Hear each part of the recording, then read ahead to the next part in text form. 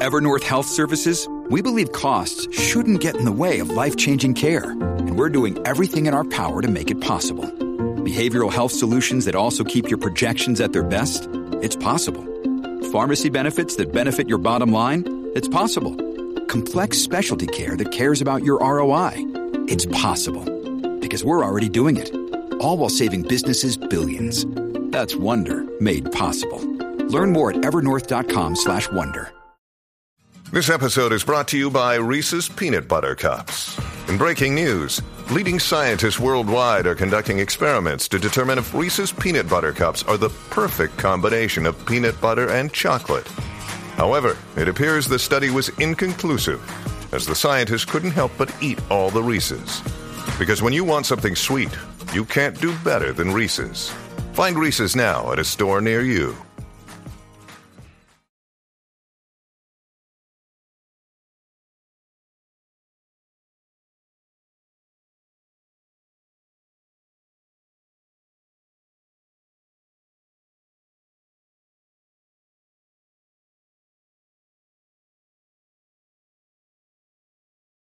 Hello, everyone, and welcome to an exciting edition of Training Unleashed. We got a great group of people. Before we get started, I want to acknowledge my sponsors, the C-Suite, C-Suite TV, and C-Suite Radio. They are great partners for the show. I take a special shout out to my listeners. I appreciate all of you. We're going to have a really fun show, really interesting show. We have Captain Emil, and I'm not pronouncing his last name because of it. For me, I'm very dyslexic, but I'm going to let him do that. He is a captain of an airplane. He is an airplane captain with the Romanian National Airline, and his author, and I assume by now a really close friend, is also here. And they have wrote a very interesting book, and I'm going to let them tell you about it a little bit more because it's always best to hear from the author. So. Emil, why don't we start off and let you go first, introduce yourself very briefly, and then we'll have Octavian and both pronounce your last names so that we get that right. And I apologize because I wish I was better at pronouncing names. Emil, Captain Emil. Hello, everyone. Thank you very much. I'm Emil Dobrovolski. I'm a Romanian captain of the Romanian national carrier Tarom, and I'm based in Bucharest. And for the last 29 years or so, I've been flying for Tarom. For the last 20 years or so, I've been an instructor. And for the last 18 years, I've been a type rating examiner. So I'm the person responsible to issue licenses and to check pilots for their skill check, for the skill test, for lots of other checks. So when you see a pilot in their seat in the cockpit, a guy like me, check them before in a simulator or in a flight. Yeah, and if you're not happy, get off immediately. So it's a great it's a great responsibility. You know, we have lots of syllabuses for the training. We have lots of things, the books to guide us. But at the end of the day, if you are not trust that person, the way they perform in the simulator in the day of their check, if you don't trust them to fly with your family. You know, it's like the question is behind everything. If you don't trust them to fly the way they perform in the day of the check, you will not pass them. Yeah, what makes you actually an amazingly good guest is when you think about it, everyone listening here in some fashion is really advocates for training. Pilots, literally, their training is the difference between life and death. And that when we look at training in the United States, unfortunately, a lot of companies look at it as optional. They don't invest in, they don't do it right. Yet it is actually life and death for their company, right? How they execute in their company, if it's not done right, is critically important. So your background and your knowledge and the training, all that is perfect for our audience. Octavian, if you quickly introduce yourself, and I think this is a really cool opportunity to have the writer, they co-wrote the book, but the person who's primarily responsible for the writing, because I think this gives us kind of an intriguing insight. Sure. So Octavian? Hello, Evan. Hello, everyone. Thank you for having us. My name is Octavian Pantish. I've been an international trainer and speaker for 22 years now. And I'm also managing an international training and consulting company operating mostly in Europe, but now with this online world for a year or so, working with customers really around the world on topics such as leadership, productivity, and organizational culture. I've known Emil for more than 10 years now, and together we wrote this book. Let me show it here. It's called Dark Cockpit. If we have time, we can talk about the title there. It's a non-fiction book that taps into the treasure of know-how in aviation, not on technical know-how on how engines work and systems work, but on the know-how on communication, on leadership, on managing crisis, and translates that know-how into applicable advice and guides that all of us can use. Those of us who do not pilot a plane, but who pilot a team, an organization, and our own professional careers. So that's it in a nutshell about me. If I may point out, Evan, one difference, you pointed out very well that training is key in aviation because it's a life and death issue. And what you see in terms of training in aviation, and of course we'll get the chance to discuss this in more detail, especially as opposed to how it happens in many companies, is that there are three keywords. Number one, everyone attends training. It's not just for newcomers, talent pools, leaders. No. It's for everyone. Number two, it's regular. It's not only when we have the budget or when we have the time or when the manager says so, it's regular. And number three, it's on a wide range of topics, not just on the main ones, not just on what's new, but it's on a wide range because the expectations are very high. When we fly, our expectation is that we'll get from A to B safely first, comfortably also if possible. And to achieve that, many things need to be in place. And training is a key part of that. It would not work without training. And if I may add, things like on the ground or for other domains that are not critical, like training, or let me pick one. It's communications. Everybody knows that communication is important. Everybody knows and blame communications for mishaps or things like this. But in aviation, communication is vital. Communication, I have a word that aviation history was written in blood. So for us, communication and training is vital. The way we communicate, the way that we pass the message unequivocally, the way we manage to understand each other in a dark environment, looking forward, not validating the message with body language or micro gestures or things like this. The way the challenge and response is in the cockpit, the way we answer to all of this is it's vital. And for us, it's a training. It's a skill you develop over the years, but also it's something we learn in our training. So every pilot every year goes twice to the simulator for 8 hours. So 1 hour, one session is for training, the other session is to check. If a pilot doesn't pass his training session, will not go to the check. But if a pilot is ready for the check and doesn't pass the check, will not fly again. So he'll be grounded until the next exam. So these are the thresholds a professional pilot should pass to fly the airplane. How often do they fail? Yeah, but let's just say take a pilot that's been flying for 10 years. Do they get lax and do it cause? Okay, so most of the fails are for the beginners. At the beginning, you're coming from another domain. You pass into this new job, a new environment, new universe, actually, and you have to confirm. There's no tolerance for not for mistakes. There's no tolerance for indiscipline. There's no tolerance for abatement from SOPs, from the standard calls, from the task sharing and things like this. So the main group of pilots that fails, they are the beginners, because you have to train them into this new universe. And the second group, it's the pilots, maybe, I don't know, maybe 5-10 years, when they become complacent. Yeah. They now know the aircraft, they have the enough knowledge level, the level is good, they have a good skill. Yeah, they communicate well, things like this, they know how to make decisions, but they become complacent, they don't learn anymore, and they are just, as I said, they're just floating And this is not possible because the minimum mark to pass an exam in aviation is 7.5 or 8. In my company is 8 out of 10. So if you're not above the standard, if you're not performing well, getting a mark of 7.5 out of 10, you're not flying the aircraft. You're not anymore in the cockpit. So this puts lots of pressure, especially on the instructors first. And you need to standardize the training for that to obtain a good standard of instructors and examiners first. And then they puts a lot of pressure on the pilots themselves, because if you fail one exam, it's not a big deal, but everybody will know it. You'll be grounded. You have to do a refreshing training, and you go back in the simulator again for training and then for a check session.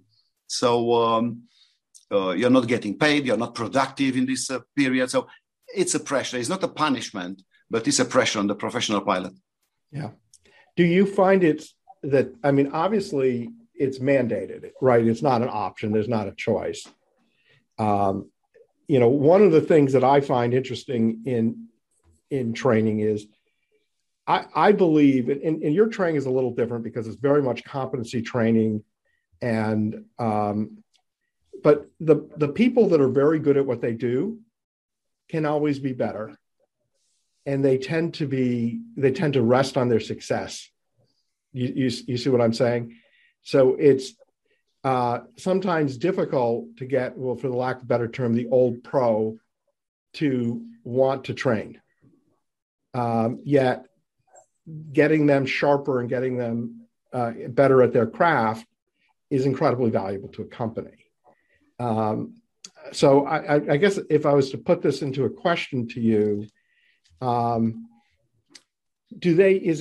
though it's mandatory, is there resentment, or do they look forward to it? And do you teach new things every year too? Like, is there new skills that come out, or is it, I assume the planes are pretty similar and don't change much, but I could be wrong. The plane doesn't change much, but the SOP operating the plane changes a lot. There are new, look, every mishap, every incident, every accident, God forbid, happening in the world right now, we know that day about it. And there are lessons to be learned from that incidents or accidents. And every time there's a change in the SOP, you can change the task sharing in the cockpit, you can change the procedures itself. So it's not that easy, because otherwise in 10 years, if you fly the same airplane with the same SOP, everybody get a little bit comfortable. But as a professional pilot, you're not for a minute maybe comfortable. If I'm drinking a coffee in my cockpit at 12,000 meters, 39,000 feet, I will drink a coffee, but my eyes, I can have a chat with my colleague, but my eyes are always at the instruments. And because I'm in a nice, comfortable environment, it's warm or cold the way I want, it's light the way I want, but outside the window, just a feet away from my shoulder, is minus 70 degrees, and the aircraft flies with 450 miles per hour.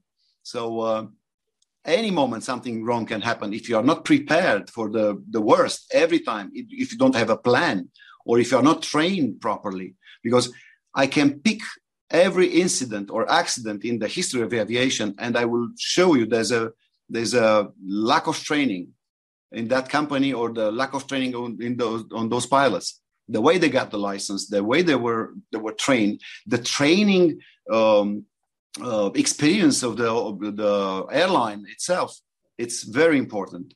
So if you want to maintain a high level of training, a high level of proficiency in your pilots, you have to train them properly, to train not just we call them technical skills, but you have to train the non-technical skills, their attitude, the way they communicate, the way they building their decisions, things like this.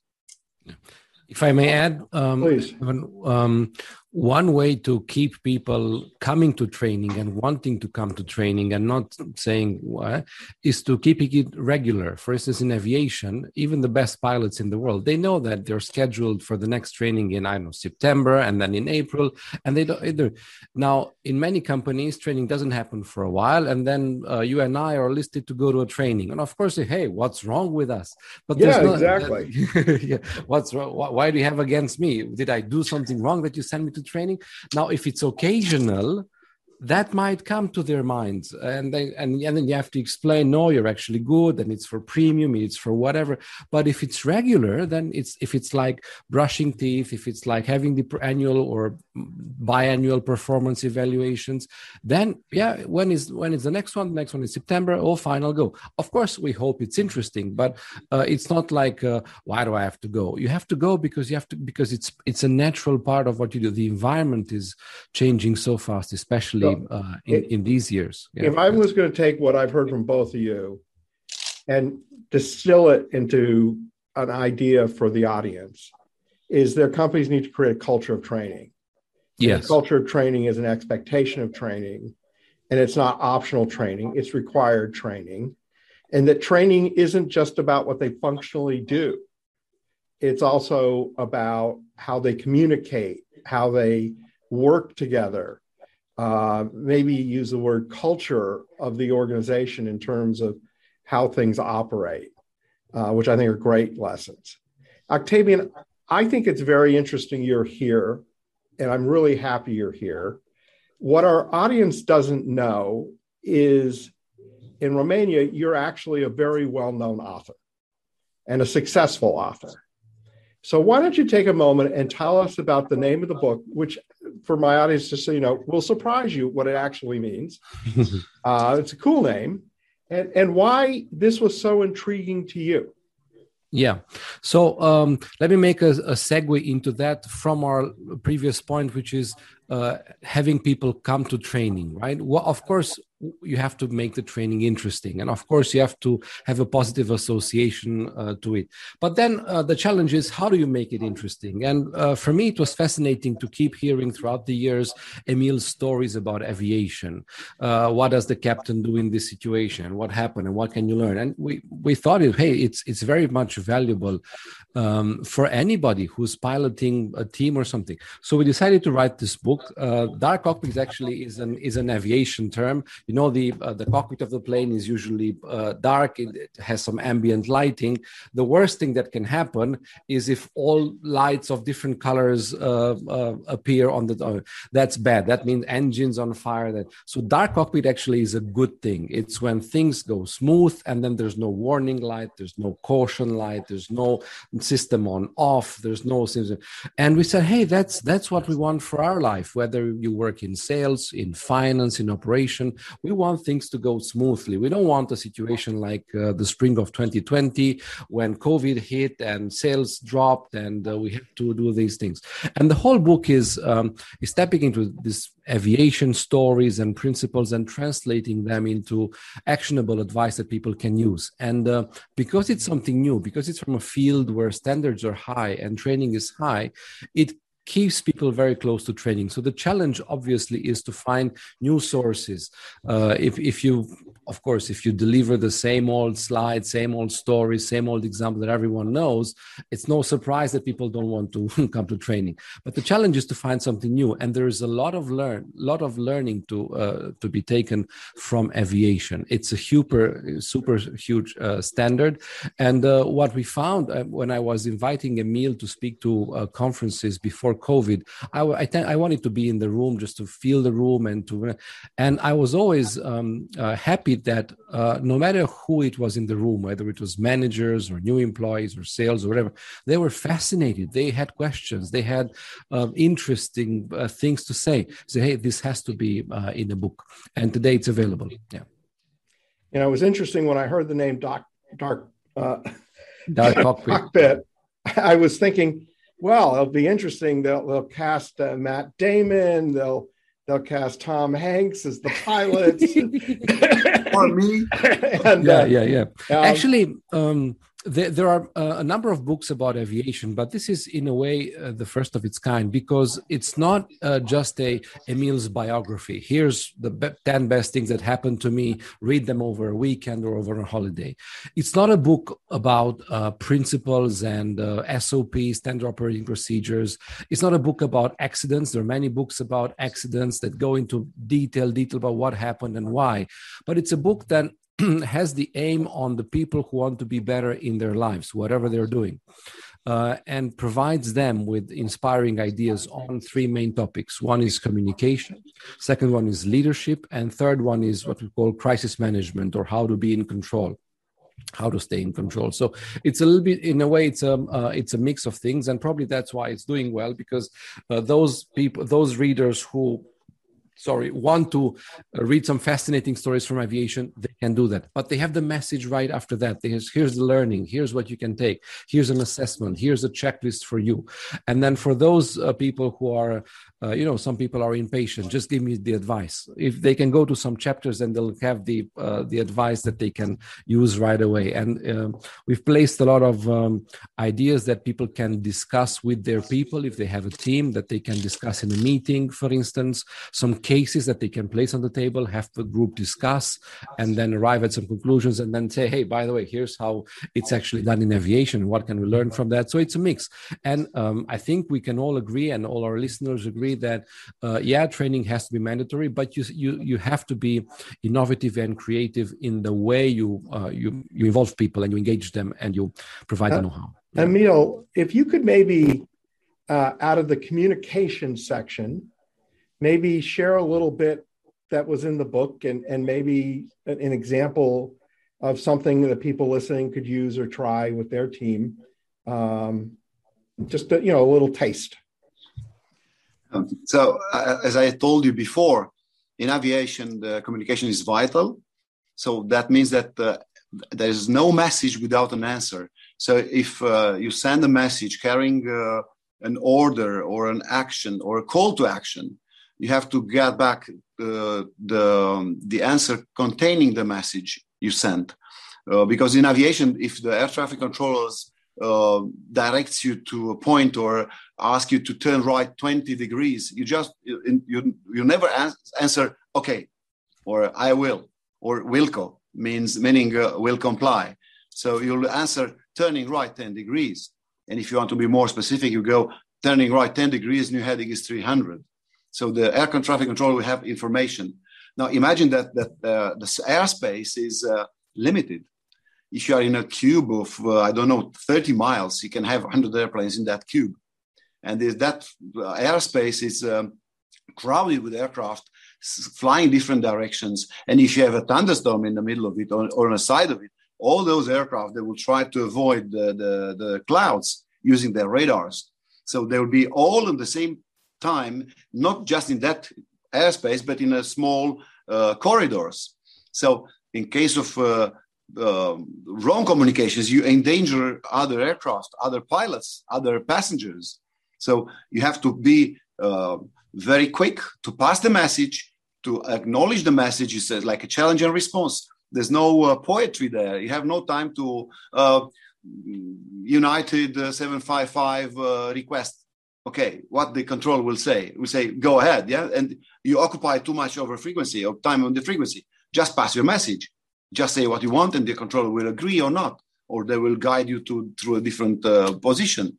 So the communications is not just between pilots or between the member of the crew, because it's vital to have that tube of metal, pressurized metal with wings at 39,000 feet, with people communicating well for the sake of everybody.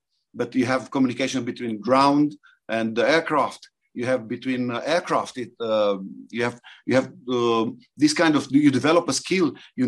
On your screen if you don't see their call sign, but you know where they are, the way they move, so you can anticipate your move. But this means that everybody should talk the same language. The language of a standard phraseology, following the rule of the right communication. Because as I told you, every time we know that from our lives, in our families, in our companies, I don't know in what domain, when something goes wrong, the first to blame is communication or miscommunication.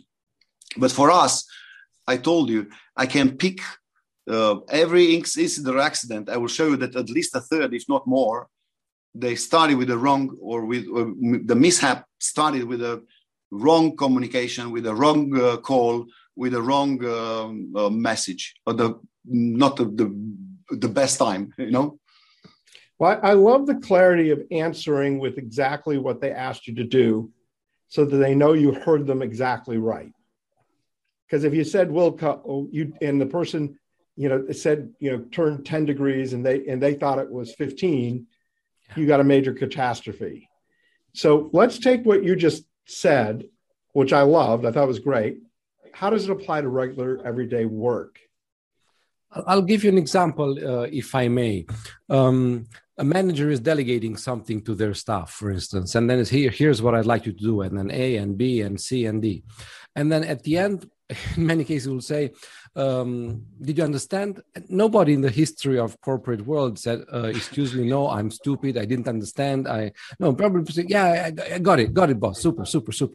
And then, you know what? The boss says, I'll also send this to you by mail. Now, what happens here is that there is one message in one direction from manager to subordinate verbally. And the second time, it's also from the manager to the subordinate by this email. So what can you do as a result of it? Ask the subordinate to send the confirmation reply back to you. You can say something like, now, we've been chatting for half an hour. May I ask you to just send me a quick email with the 4 or 5 bullet points that you'll do after that? Because this way, that is their feedback. You'll know, were they paying attention? Did they understand? Did they not understand? Is the summary good, or are they missing the main point or 2 of the main points or whatever? So in this way, you'll get to see what's in their mind if they do the repeating of the message, rather than, you know what, I'll send you the slides too. No, because it's still in the same direction, and we still have no response to whatever happened in the mind of the other person. So that's one thing we can do. And unfortunately, in business or in companies and NGOs, too often the feedback is superficial. It's okay, got it, thank you. Okay, thank you. No, but let's make the feedback more meaningful. And this also works if we are on the receiving end. So if you ask me to do something, or if you say, Octavian, let's meet tomorrow at Starbucks at 2:00, I shouldn't say okay. Okay, I should rather say, okay, Evan, see you tomorrow at 2:00 at the Starbucks downtown. Thank you. So I repeated the message. It didn't cost me too much more time, but at least we now both know which Starbucks, which coffee, what time, and so on. And if I may add, just one small thing, in aviation, the communication is impersonal. If I have 16,000 hours, I'm the tie-breaking examiner flying with a fresh new green co-pilot. And if I don't understand the frequency, I don't care if he understands better than me that specific message. But if one of us, we don't understand the message, we just call for repeat. Please say again. And the frequency will be read again, will be transmitted again. So we are both on the same page all the time. Because in other parts in other industries, if you don't understand, you'll be afraid to say, look, I didn't understand the last part. Can you repeat it, please? Well, I didn't get exactly the idea what you're asking for, because you can ask for, I want things to be done properly. Okay, but what properly means? What are your expectations for me? So it's important that communications to be impersonal, to talk about the goal, to talk about what you want, instead of talking or looking to blame afterwards. You didn't tell me what your expectations, that doesn't mean properly for you, things like this. Yeah, I first of all like everything you're saying, and I would just add another thing, which is for a leader to be able to be supportive of someone asking a question. So to create the culture that it's okay to say, I don't understand. Because I think what Octavian said about no one says, I don't got it, because it says I'm stupid and I couldn't figure it out. And I think dead on right. But to, create safety so people can say, I don't got it, is huge. Because if you create a two-way communication, as Octavian said, you place some responsibility on your employees' shoulders because they are there for a reason. If you want just people to follow your lead and you are like a big leader showing everybody what to do, I'm not sure that it will be efficient. But if you place some responsibility on people's shoulders, because they are there for a reason. In my aircraft, there's no empty space. If I have a place, if I have a jump seat for a first officer, he's there for a reason. If I have a cabin crew occupying a seat, he or she is there for a reason. There's nobody in plus in my aircraft. So I place some responsibility on their shoulders as well. Yeah, very cool. Unfortunately, we are coming to the end, and I think it would be great for people to know a little bit about how they can reach you, and how to get the book. You're very clearly interesting and intelligent people, and I can see why you do a lot of speaking. So maybe talk a little bit about that too would be great. Sure. So the webpage of the book is darkcockpitbook.com. No hyphens, no dots anywhere. And if you go on that page, you can download and read for free chapter 5 of the book. It says 12 chapters, so you can read chapter 5, which is quite a nice chapter. No obligations there. If you'd like to get the book and buy the whole book, just go on Amazon.com or wherever and just enter Dark Cockpit. You'll get the book, Kindle or paperback. You can reach us. There's a contact form on the webpage, but you can also find us on LinkedIn with our names, Octavian Pantish or Captain Emil Dobrovolsky. We'd love to be in touch. And if anybody has any questions as a follow-up to what we discussed, we would be glad to help. And your website is darkcockpitbook.com. That's right. Thank you very much, Evan. Okay. Now I'm going to ask this question, and it's completely irrelevant to everyone listening, but is it available in Romanian too, or is it only available in English? Well, first we wrote it in Romanian. We launched it in November 2019, and it sold very, very, very, very well. I mean, within months and then COVID came in February 2020. So we did not even finish our tour and events, but already about 4,000 copies were sold, and companies were buying it for employees or for customers, and people were buying it for their teenage kids or for parents and everything. And people kept telling us, hey, you should translate it and make it available globally, because aviation is a global thing and the know-how is globally valid, which is what we did. And the English version came out in June 2021 and is doing very well. Well, that's I feel honored because I'm right here when we're recording. When this gets released and when it's recording are two different times. It's July. So, I just say something. I found the conversation very interesting. But what I think is really interesting is sometimes you have to be out of your normal context to learn something. And that it's easier when you're envisioning something that's not what you do every day to kind of just hit you over the head and say, wow, and apply it. So it seems like, to me, a really interesting story from the perspective of, you're in a world where training is an absolute necessity. And I would argue we're all in that world. We just don't know it. So it sounds like a fascinating book, one which I shall now order and read, although I really wish you had an audio version because I'm very dyslexic. We plan to have an audio version before the end of this year. So I will probably wait for that. Let me know when it comes out because we will, Evan. We will. Yeah. I love listening to books. So we always end the show with one tip. If you had one tip for our audience, what would that one tip be? Let me be the first. Go ahead, Emil.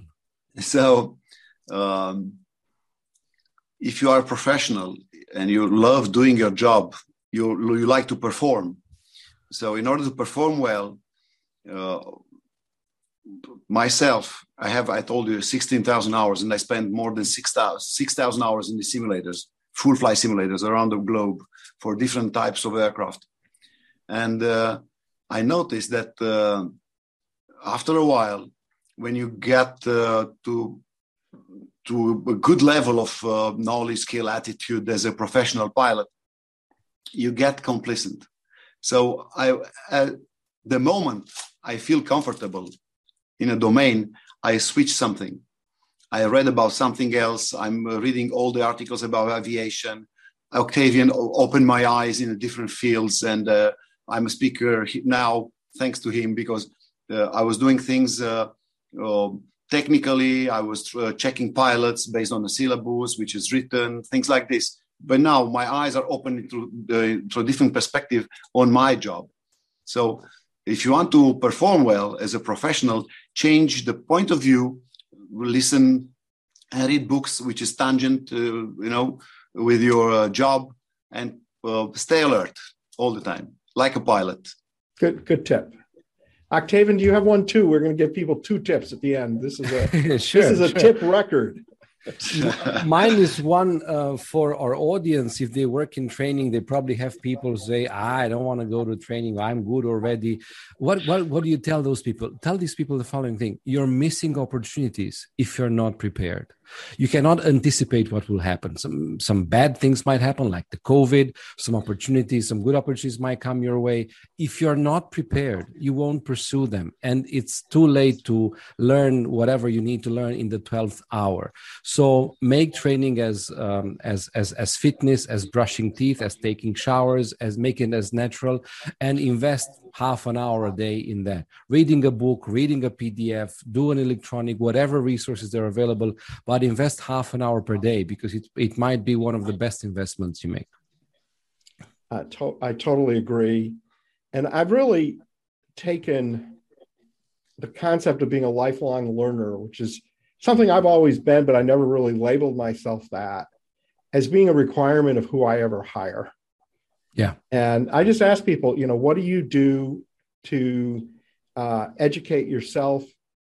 Do you read books? What do you do? And it's amazing how many people do nothing. Yeah, unfortunately. Yeah. Yeah. And not just talking about work, but life in general. The commitment to yourself is self-improvement in all aspects of your life. And to me,